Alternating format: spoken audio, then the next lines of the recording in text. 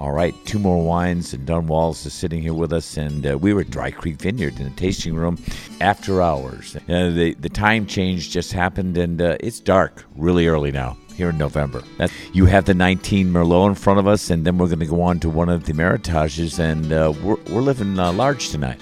Yeah, I absolutely love Merlot. You know, that movie they made, Bottle Shock, it was such horse hawk. That's the one they came down on Merlot in favor of Pinot. There's just as many bad Pinots as there are bad Merlots. Merlot was suffering from its own success, and so less than scrupulous makers of wine bottled California Appalachian Merlots and sold them for a lot of money until it caught up with them. And it hurt the industry. But what I like to remind people is one of the very most expensive wines in the world today remains Pomerol, which is... Reminded me of that a couple of times. And it's almost like, okay, so we have a couple bottles of that stashed away for the next tasting.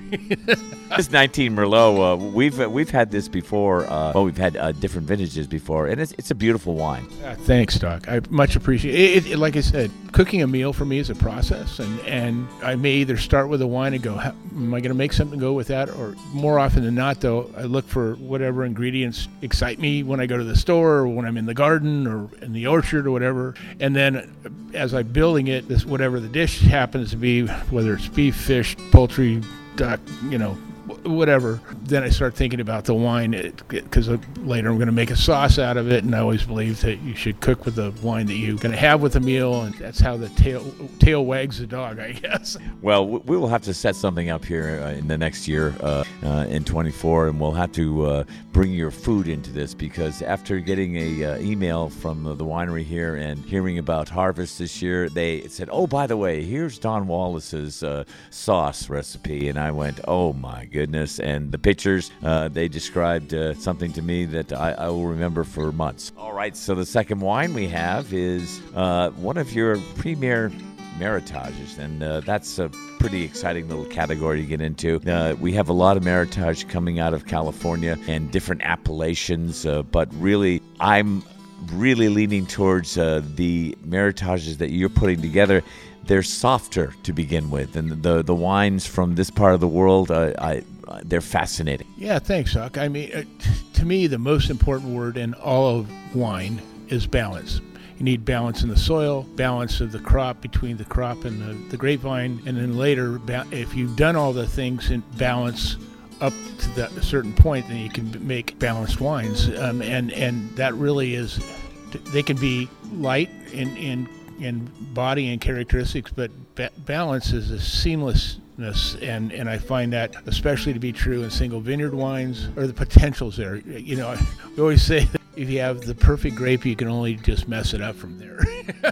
Well, a lot of winemakers will approach it that way. Now, we've talked before about these Meritages, and there's a really, I think the science really has to enter into this too, because you did a lot of work on these vineyards also, thinking about how to make each of these slopes, the fruit, distinguish itself. Yeah, I mean, we're very fortunate in Dry Creek Valley in that we have the eastern, western slopes run roughly 12 miles, and the soil types are vastly different. The iron slopes, we refer to that because there's a lot of iron in the soil, and so that manifests itself as these red hills that are over there on the western slope, and they add distinctive characteristics to the wine. I'm going to have a toast here with you. Happy holidays coming up. I was here one day and talked to some of the tasting room folks here, and they explained to me the extra effort that went into the 20 vintage, and I was a little apprehensive, but at the same time, because of the weather we had here and the fires we had in 20, and you really don't like to talk about this, but I think it's a real accomplishment what Dry Creek Vineyard did with these 20 vintage wines. They're all spectacular.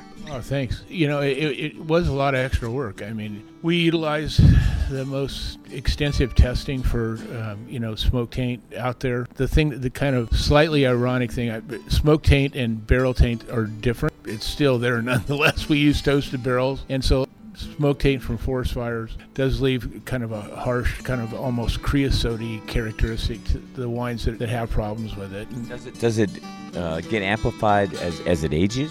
Yeah, it can. Yes, it's kind of it's an organic compound, so you never know. I mean, it could show next year. It could show up. So we're testing it to a very minuscule amounts, and we had to reject a lot of fruit, ours included, because of that. But everything that resulted so far has been impeccable. I haven't thought about that it might affect the next vintage. You have to be very careful in looking at the vineyards the next year. Yeah, I never thought about it that way myself either. We're both reaching great in depth here. No, farmers not only have but need to have a very short-term memory when it comes to things like that. Because the next year we got to put our boots on and go at it like it's a whole new deal, because it really is a whole new deal. Right.